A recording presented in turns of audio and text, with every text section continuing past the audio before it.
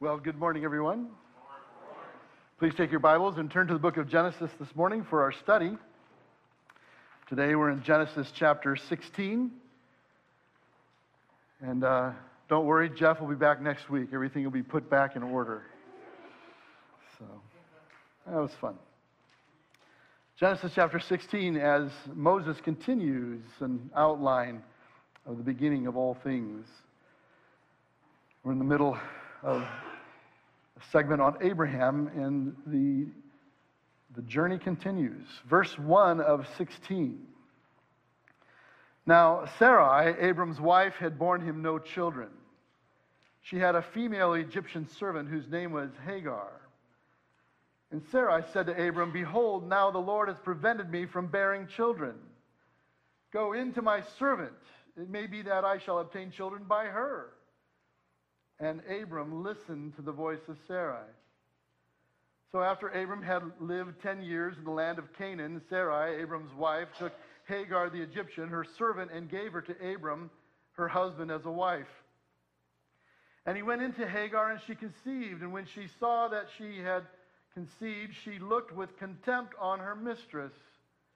And Sarai said to Abram, "May the wrong done to me be on you.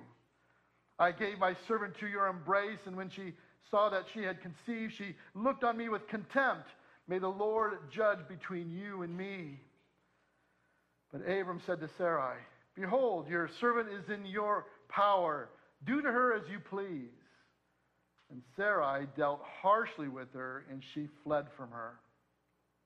The angel of the Lord found her by a spring of water in the wilderness, the spring on the way to Shur. And he said, "Hagar, servant of Sarai, where have you come from and where are you going?" She said, "I'm fleeing from my mistress Sarai." And the angel of the Lord said to her, "Return to your mistress and submit to her." And the angel of the Lord also said to her, "I will surely multiply your offspring so that they cannot be numbered for multitude." And the angel of the Lord said to her, "Behold, you are pregnant and shall bear a son. You shall call his name Ishmael, because the Lord has listened to your affliction. He shall be a wild donkey of a man, his hand against everyone, and everyone's hand against him. And he shall dwell over against all his kinsmen." So she called the name of the Lord who spoke to her, "You are a God of seeing." For she said, "Truly here I have seen him who looks after me." Therefore the well was called Beer Lachai Roy. It lies between Kadesh and Bered. And Hagar bore Abram's son, and Abram called the name of his son, whom Hagar bore, Ishmael. And Abram was 86 years old when Hagar bore Ishmael to Abram. May the Lord add his blessing at the hearing and the reading of his word this morning. Years ago, I was working with a couple whose marriage was pretty messed up. She was a new believer. Her husband was an unbeliever, and interestingly enough, had a background that was Palestinian. His grandfather was a practicing Muslim. The kids had come and grown and moved out, and this husband and wife were there basically alone back together, really enjoying their grandchildren at this point. She started coming to church quite regularly. Of course, he would only come to church, maybe twice a year to see the grandchildren in the children's program at Christmas and Easter, for example. But over the years, the marriage had become stale, in his view. And so to lighten things up and to get things moving again, he decided he would introduce pornography into the marriage. And now she found herself in conflict as she came to my office and she said, "I don't know what to do. I know that this isn't right, but I'm afraid it'll make him so mad if I say no. What should I do?" She didn't want to compromise her faith. We have to remember that even though Roe versus Wade was overturned by the Supreme Court this past week, we need to remember that we are still living in a world where it seems that any semblance of morality has been just chucked right out the window. We reverted back to the time of the Israelite judges where everyone did what was right in their own eyes. And we were living in a time where there is no propriety, no compassion, treacherous betrayal, blatant lies, heartless murder, vicious abuse, and an overindulgent love of self. We are surrounded by moral compromise on every side. Sadly, all of us are seduced by moral compromise when we don't trust God for our deliverance. But beloved, we need to trust Him. We desperately need to count the cost of our catastrophic moral failures as a people. For us to walk rightly with God through Christ, we need to do all we can to rest on His promises while seeking to abide in His very presence, no matter what.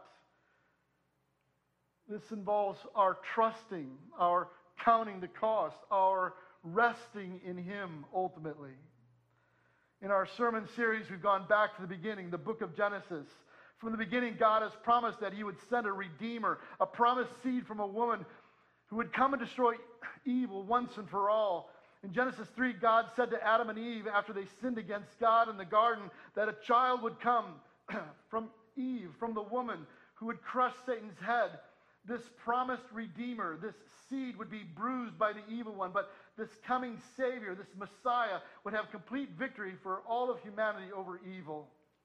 From this point on, the opposer, the evil one, Satan, unleashed a campaign of deception, chaos on evil in his determination to destroy this coming seed. And after several ill-fated attacks against this promised child, we saw in the 12th chapter of Genesis that the seed line came to Abram, the descendant of Terah, who was the descendant of Shem, who was the descendant of Noah, who was the descendant of Seth, the son of Adam, who was the very son of God. When Abram was 75 years old, God promised him that the line of the Messiah would go through his seed from his own body. In Genesis 3:12-1, we read, "Now the Lord said to Abram, go forth from your country and from your relatives and from your father's house to the land which I will show you, and I'll make you a great nation, and I will bless you and make your name great, and so you shall be a blessing. And I will bless those who bless you, and the one who curses you I will curse. And in you all the families of the earth will be blessed." So Abram went forth as the Lord had spoken to him, and Lot went with him. And now Abram was 75 years old when he departed from Haran. Here God made a threefold commitment to Abram. The promise of descendants. "I will make you a great nation," God said. The relationship of blessing that Abram had and his descendants would be a blessing. "I'll bless you, and you'll be a blessing to all peoples of the earth." And then thirdly, the promise of land. "To the land which I will show you," God said.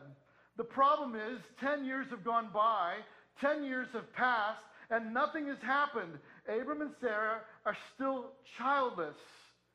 And it appears to them that God is not going to come through on His promise. Now Abram is 85, and his elderly life has become impatient with God's plan. And so she becomes seduced with compromise. She then, in turn, seduces Abram with her handmaid Hagar in an effort to help God bring about His promise. The reality is that all of us are waiting for God's promises in our lives.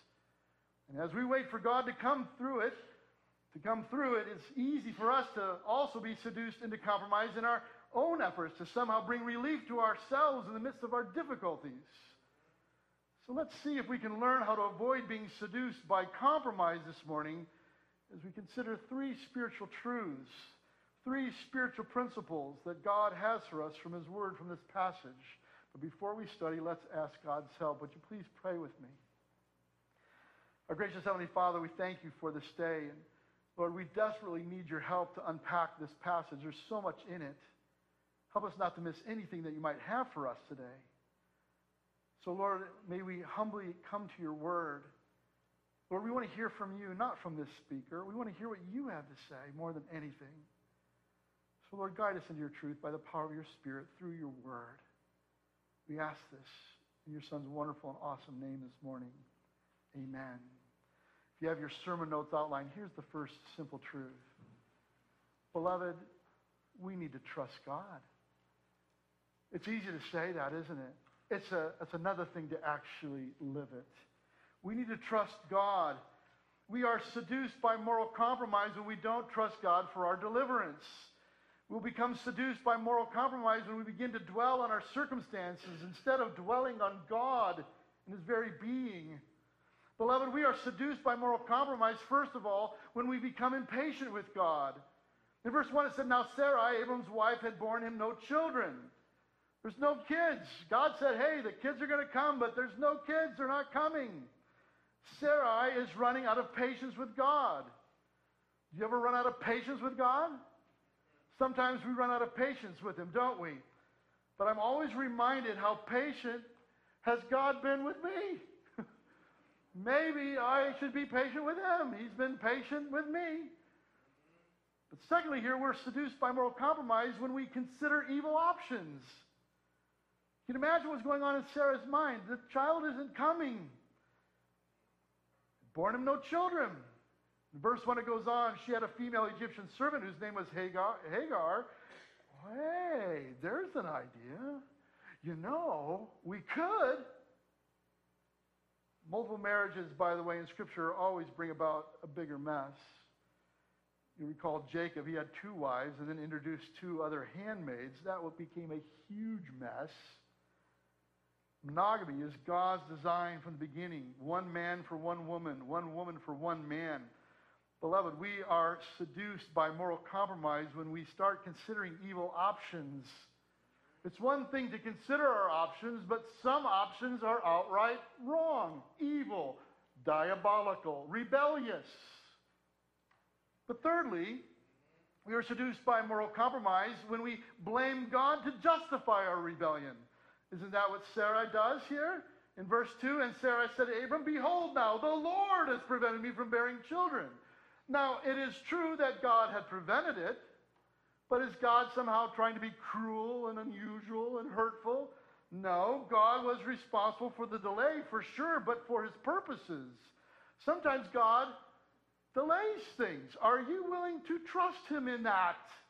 Knowing that He knows something you don't. He knows the rest of the story in a way that you can't possibly know it. God's delay is not a license for our criticism of Him or our rebellion or immorality against Him. With Eve, the evil one blamed God for holding back information from Eve, you'll recall. And now, here Sarah says, well, the Lord has prevented me from bearing children. It's no different than saying, did God really say? Beloved, when we blame God to justify our rebellion, we are seduced by moral compromise. But further, fourthly, we are seduced by moral compromise when we corrupt others in our impatience. Notice how she now brings Hagar into the mix with this big mess. Well, go into my servant. There's an idea. Take Hagar. I'd like to remind you, misery loves company. She now throws Hagar at Abram. Somehow we feel more justified in our rebellion when others join us. Hey, I'm doing something ridiculous and rebellious. Why don't you come along with me? Come misrepresent with me. Come drink with me. Come smoke with me. Come lie with me. And I ask you, are you a stumbling block for others? And here now, Sarai is going to be a stumbling block for Hagar and her very own husband. Beloved, we are seduced by moral compromise when we corrupt others in our impatience. But fifthly here, we are seduced by moral compromise when we gamble with God's promises. Notice what she says in verse 2. It may be that I shall obtain children by her. Let's try that. Let's roll the dice with that one. Maybe that'll work. Maybe I'll get what I want this way, because it's not happening the other way. The only sure thing in this world is God and His promises. And she neglects that and turns away from it. Beloved, we need to rest in Him, trusting Him. Psalm 37:7 says, be still before the Lord and wait patiently for Him. Will you wait? Will you just wait for Him? So many times I've had situations with people I'm trying to counsel, and they want to have a decision. They want to have it all figured out right now, and I just have to say, can you wait? Will you wait for what God's going to do yet? Maybe you don't have enough information to draw your conclusion. Will you wait patiently? When we gamble God's promises, we gamble with His promises, we are seduced by moral compromise. Psalm 27:14, wait for the Lord. Be strong and let your heart take courage. Wait for the Lord. Is it hard to wait? Yeah. Sometimes it's super hard to wait. But take courage.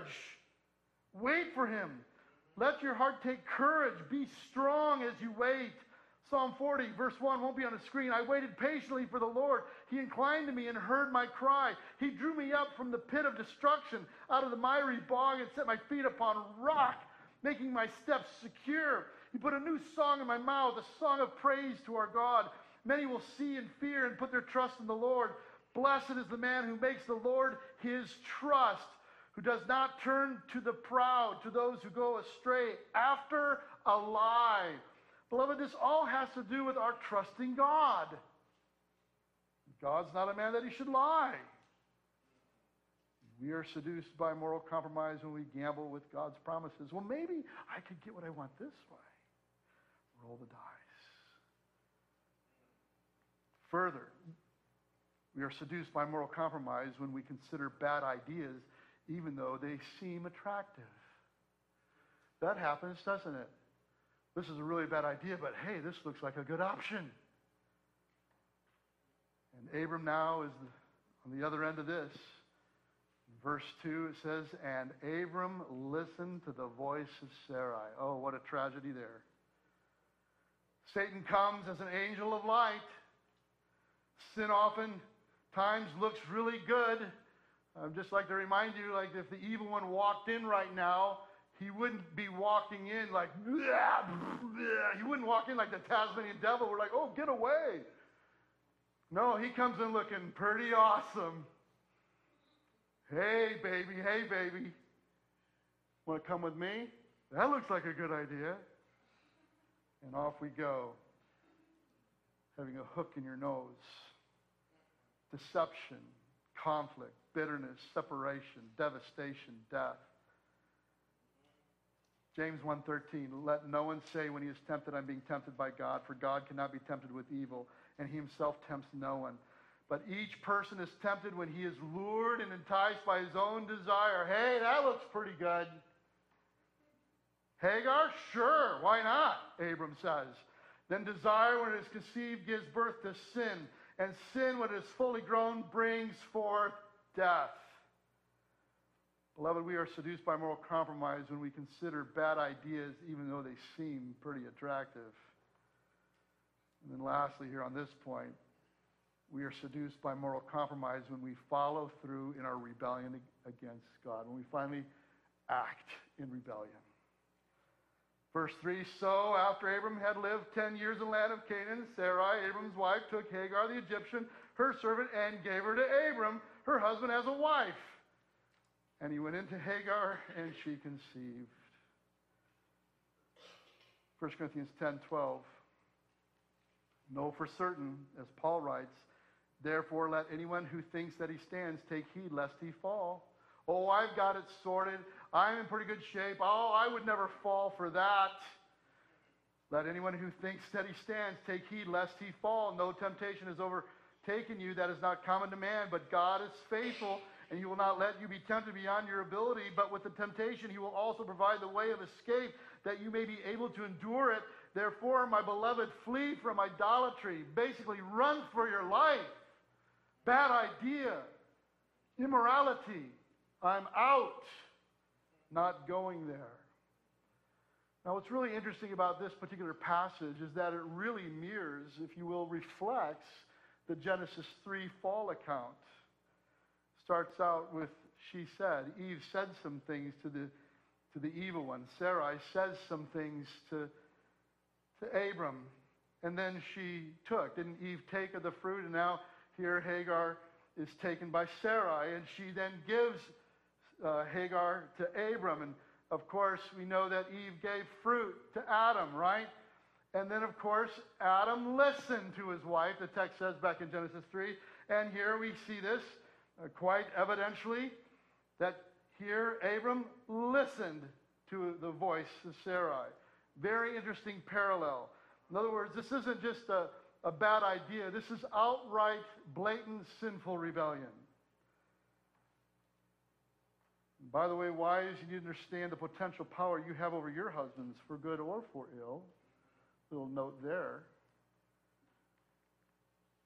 But secondly this morning, not only do we need to trust God in overcoming evil, we need to count the cost. There's a lot of people not doing much math these days in terms of counting the cost of rebellion.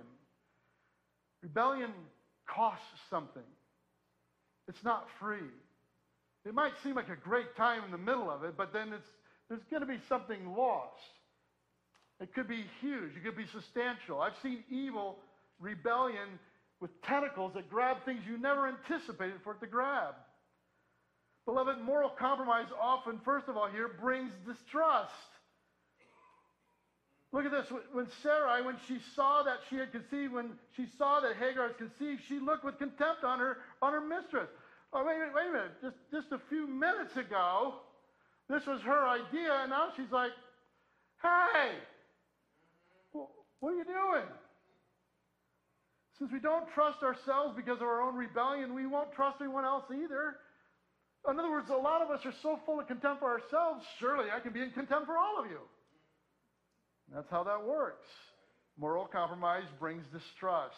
And so we easily begin to become paranoid, self-focused, self-justifying, self-centered, self-protecting, narcissistic people. But not only that, moral compromise often brings blame shifting. And Sarai said to Abram, may the wrong done to me be on you. Wait a minute. Wasn't this your idea? I gave my servant to your embrace, and when she saw that she had conceived, she looked on me with contempt. May the Lord judge between you and me. So here we have Sarai blaming Abram, Sarai blaming Hagar, Sarai blaming God. No different than Adam and Eve. Moral compromise brings blame shifting. But not only that, moral compromise often brings irresponsibility. How so? Verse 6, but Abram said to Sarai, behold, your servant is in your power to do to her as you please. Boy, doesn't he just wash his hands of that and go, that's your problem. You figured it out, Sarai. You made the mess. You cleaned it up. Abram passes the buck and refuses to take any responsibility for any of this. And all he had to say at the beginning is like, that's a bad idea. I'm not going to go through with that. I'm out. Moral compromise brings irresponsibility. But watch this. Moral compromise also brings abuse. How so? Look at verse 6. Then Sarai dealt harshly with her. If we're already in contempt for everybody else, I might as well just be hostile to everybody. You ever run into super angry people? They're not angry for no reason. When we've fallen, it's easy to start turning on others. Since we are full of contempt for ourselves, we begin to have contempt for everyone, and so we start taking out our issues, our concerns, our problems on everyone and everything else, yelling at the kids, being angry and mean to your spouse, short with your coworkers, slamming the door and kicking the dog. Rebellion brings abuse. That's what moral compromise does. But fifthly here, and lastly in this section, ultimately, moral compromise brings separation. What happens? Hagar's like, okay, I'm out. And she fled from her. This has become hostile and dangerous. I'm out of here. The only solution for Hagar at this point is to get away as fast as she can. Beloved, sin is the great separator. That's what sin does. It separates us from our Heavenly Father, and it separates us from each other. There's all kinds of forms of separation. Here we see fleeing. We could say hiding. You see broken relationships, verbal and physical attacks, murder, suicide. Sin separates us from each other, and it separates us from God. That's what Scripture screams. So what do? Thirdly here is now the narrative shifts to Hagar's perspective and what Hagar's dealing with now. Thirdly here, and don't miss this morning, we need to rest in God's presence. No matter what, we need to rest in God's presence through Christ. From here in the biblical narrative, we're off to see what Hagar's got to deal with here. But here's some wonderful truth that I don't want you to miss in all of this. First of all, here, God knows where you are. He knows whatever you're going through right now. He knows where you are. That's what the text says. The angel of the Lord found her by a spring of water in the wilderness, the spring on the way to shore. God knows where you are. He knows what you're dealing with. But not only that, God wants to hear your story. In verse 8, he says to Hagar, servant of Sarai, where have you come from and where are you going? She said, I'm fleeing from my mistress Sarai. He wants us to talk to him about what we're going through. Matter of fact, we just talk to him and listen to what he has to say. Maybe we wouldn't be in the mess that we're in. He is, in fact, the wonderful counselor. That's who he is in his very being, in his very nature. There's no better person, better entity to turn to. God knows where you are. He wants to hear your story. But thirdly here, God knows where you should be. And the angel of the Lord said to her, return to your mistress and submit to her. You need to trust me on this. You need to go back. Now, it's possible God might ask you to remain in a very difficult, hostile situation. He might. That's not very popular in our culture. People enduring, people abiding, people remaining. A lot of times we just write people off and I'm done with you. I'm out. But here God says, no, I want you to go back. The angel of the Lord says, return to your mistress and submit to her. But don't miss this. Fourthly here, God is determined to bless you. If you'll walk with him, if you'll trust him in all these things, if you'll count the cost, if you abide in his presence, he wants to bless you if you just trust him.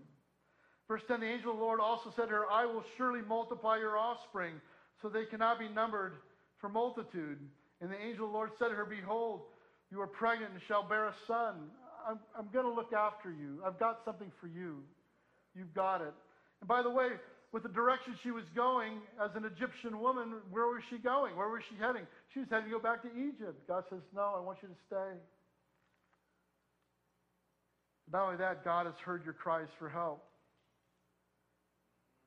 This boy, this child that you're going to have, you shall call his name Ishmael, verse 11, because the Lord has listened to your affliction. The root of this word is Shema. Shema El. God will hear. God's heard your cry. He's heard your complaint. God will always hear your cry as you cry out to him. Don't turn away from him. Turn to him. With the difficulty, sometimes people go, well, I'm just done with God. No, that's where you need him more than you've ever needed him before. And God will accomplish all of his will in and through you for his purposes. In verse 12, we're told, this child that will come, he shall be a wild donkey of a man, his hand against everyone, and everyone's hand against him, and he shall dwell over against all his kinsmen. And this seems to have come true with no uncertainty. Ishmael and Esau end up being the fathers of all the Arab peoples, and this is what we see to this day, conflict with the Arab nations globally. God will accomplish all of his will in and through you, for good or for ill. He's God. He's sovereign in all of this. The last two thoughts. God sees your need. So she called the name of the Lord who spoke to her. You are a God of seeing. God sees all that you're dealing with. Will you turn to him? Will you abide in his presence, resting in him through faith in Christ? But not only that, lastly, God will reveal himself to you. For she said, truly, I have seen him who looks after me. Therefore, the well was called Be'er Lahoi Roy. It lies between Kadesh and Bered. And you go, Be'er Lahoi Roy, what's that? Well, Be'er, that means well. That's a well, a hole in the ground where the water is. Lachai, you go, what's that? To life, Lachaim. It's Lachai. You go, oh, Lachai. He's the living one. He's the God who lives, who sees. Roy, he is the God who lives and sees. The well of the living one who sees me is how it would be described. Therefore, the well was called Be'er Lachai Roy. It lies between Kadesh and Bered. And Hagar bore Abram a son. Abram called the name of his son, whom Hagar bore, Ishmael. Abram was 86 years old when Hagar bore Ishmael to Abram. God will reveal himself to you in no uncertain terms. Will you trust him in that? You go, well, in what way will he reveal himself to you? I don't know how he's going to show himself to you. Over the years, Kathy and I, we've written down some what we call God sightings, where the only way you can explain the circumstances is that God moved in a crazy way that we never anticipated and made all the difference. He'll show himself over time in his way. Remember Thomas, after Jesus died on the cross, he did not believe in the resurrection. Now, I don't think so, guys. I mean, he was a perfect example of someone who is a naturalist. He did not believe, apparently, in that moment, in the supernatural. There's no way a dead guy yet lives. And yet his friends called him together, said, hey, Tom, you need to check it out. And sure enough, Jesus shows up in the room. I love what Jesus does with Thomas. Because now Jesus reveals himself to him. Jesus doesn't go, hey, Tom, you big bozo, you should have known. I told you it was going to happen. He doesn't give him a hard time. He doesn't give him any grief. Jesus goes, hey, go come check it out, would you? Put your hand on my side. And Thomas proclaims, my Lord and my God. It's beautiful. God wants to demonstrate himself to you. He wants to reveal himself to you. Will you wait on him, abiding in him, to see what he's going to do in an amazing way? Well, this couple I was dealing with, obviously it's a bad situation. She came in to see me. She's like, I don't know what to do. He wants me to participate in this stuff, and it's bad, and I don't want to do it. And so we started looking through the options. What are the options here? What are the possibilities? She knew that having the pornography introduced in the marriage wasn't right, so I challenged her with some options. Sometimes we just need to help people figure out what the options are. One option is you could divorce them on the grounds of adultery. You could. Secondly, you could verbalize your disgust for the pornography and push them away further. You could do that. Thirdly, what else? What else could you do? Well, you could just keep going along with it, knowing how wrong it was. Or, fourthly, you could sacrificially love him in a way that the pornography would just fall to the wayside. You could bring romance and beauty back to the relationship in such a way that everything else would pale in comparison. And she thought for a moment, and then she said, surprisingly to me, she goes, okay, I'll do it. I said, what? She said, I'm going to love him like he's never been loved before. Within 30 days, I'm not making this up, I got a knock on my door, and here's her husband at my door.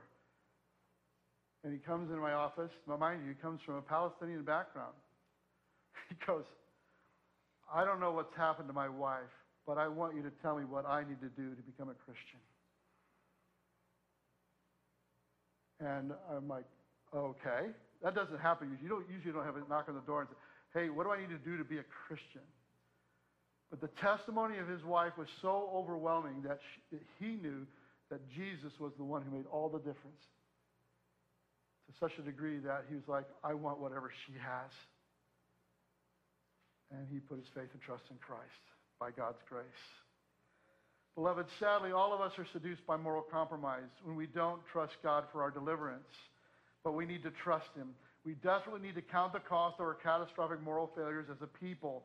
For us to walk rightly with God through Christ, we need to do all we can to rest on his promises while seeking to abide in his presence no matter what. That means we need to trust him. That means we need to count the cost of our own rebellion. That means we need to rest in him through faith in Christ. That's where it starts. Have you put your faith and trust in Jesus Christ as your Savior, your Redeemer, the one who's paid your debt for all of your sins, wherein he takes up residence in your heart and life through faith in him, where now you have access to God's empowerment by way of the Holy Spirit to help you finally walk the way he's called you to walk by his grace. Our response to be obedient is not what we start with. It starts with faith And because of who he is and what he's done for us, I'll do whatever he wants me to do. You want me to be a pastor? Okay, I'll be a pastor. What? The only reason I'm a pastor, I made a lot more money selling insurance, let me tell you that. Okay? But the only reason I'm a pastor, why? Because I'm just so incredibly thankful for who he is and what he's done for me. And I want to go and be and do whatever he wants me to go be and do. I want you to go to Budapest, Brad. Okay, Budapest. Go to Chicago. Move back home, Brad. Okay, here we are. I'll go anywhere you want me to go because of who you are and all that you've done for me. As we close our time this morning, some things for you to consider. What do you need to turn away from right now that you're wrestling with? Where's the moral compromise that you're dealing with that it's got to go? Get rid of it. Have you counted the cost? Have you counted what you're losing in the process? Who or what is in the balance for you on the rebellion? Are you willing to rest in God's presence through placing your faith and trust in him? Abiding his very presence, Christ in you, the hope of glory. Would you please stand as we close our service today?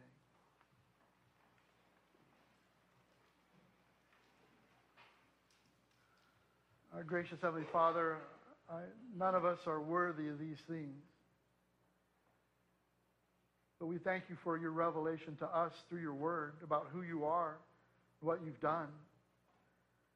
Lord, as we've been taught throughout your word that these accounts in Scripture are given to us to grow us, to mature us, to teach us how we ought live. Even through the poor example, we learn from it. Lord, may we learn from this. The moral compromise just isn't worth it. Not in the least. Lord, may we trust you. May we trust you with our lives, with our decisions, with our choices. Doing what's good and right and holy. In such a way as to demonstrate Christ to others so they might see you in us. By how we love, how we care. Lord, help us to count the cost when we're tempted, knowing full well that we're only as tempted as we allow ourselves to be tempted. And at any point we just say, no, I'm not going there. I'm out. So Lord, may we trust you. May we count the cost. Lord, may we rest in you. May we abide in you through faith. Lord, we need your help to do that. All of us in this room wrestle with various things. There's not anybody in this room that's not wrestling with something. We all need your help to walk in a way that would demonstrate your work in our hearts and our lives. Lord, thank you. Thank you for your work. Thank you for not giving up on us. Thank you for your outrageous patience toward even us when we're not even patient with you. And yet you're still patient. May we learn from that. May we walk in it in reality, giving you all the praise for all that you're going to do in us, through us, in spite of us. Thank you, Lord. We pray all this in your Son's wonderful and awesome name this morning. And all God's people said, amen. Thank you so much for coming. Have a fantastic week.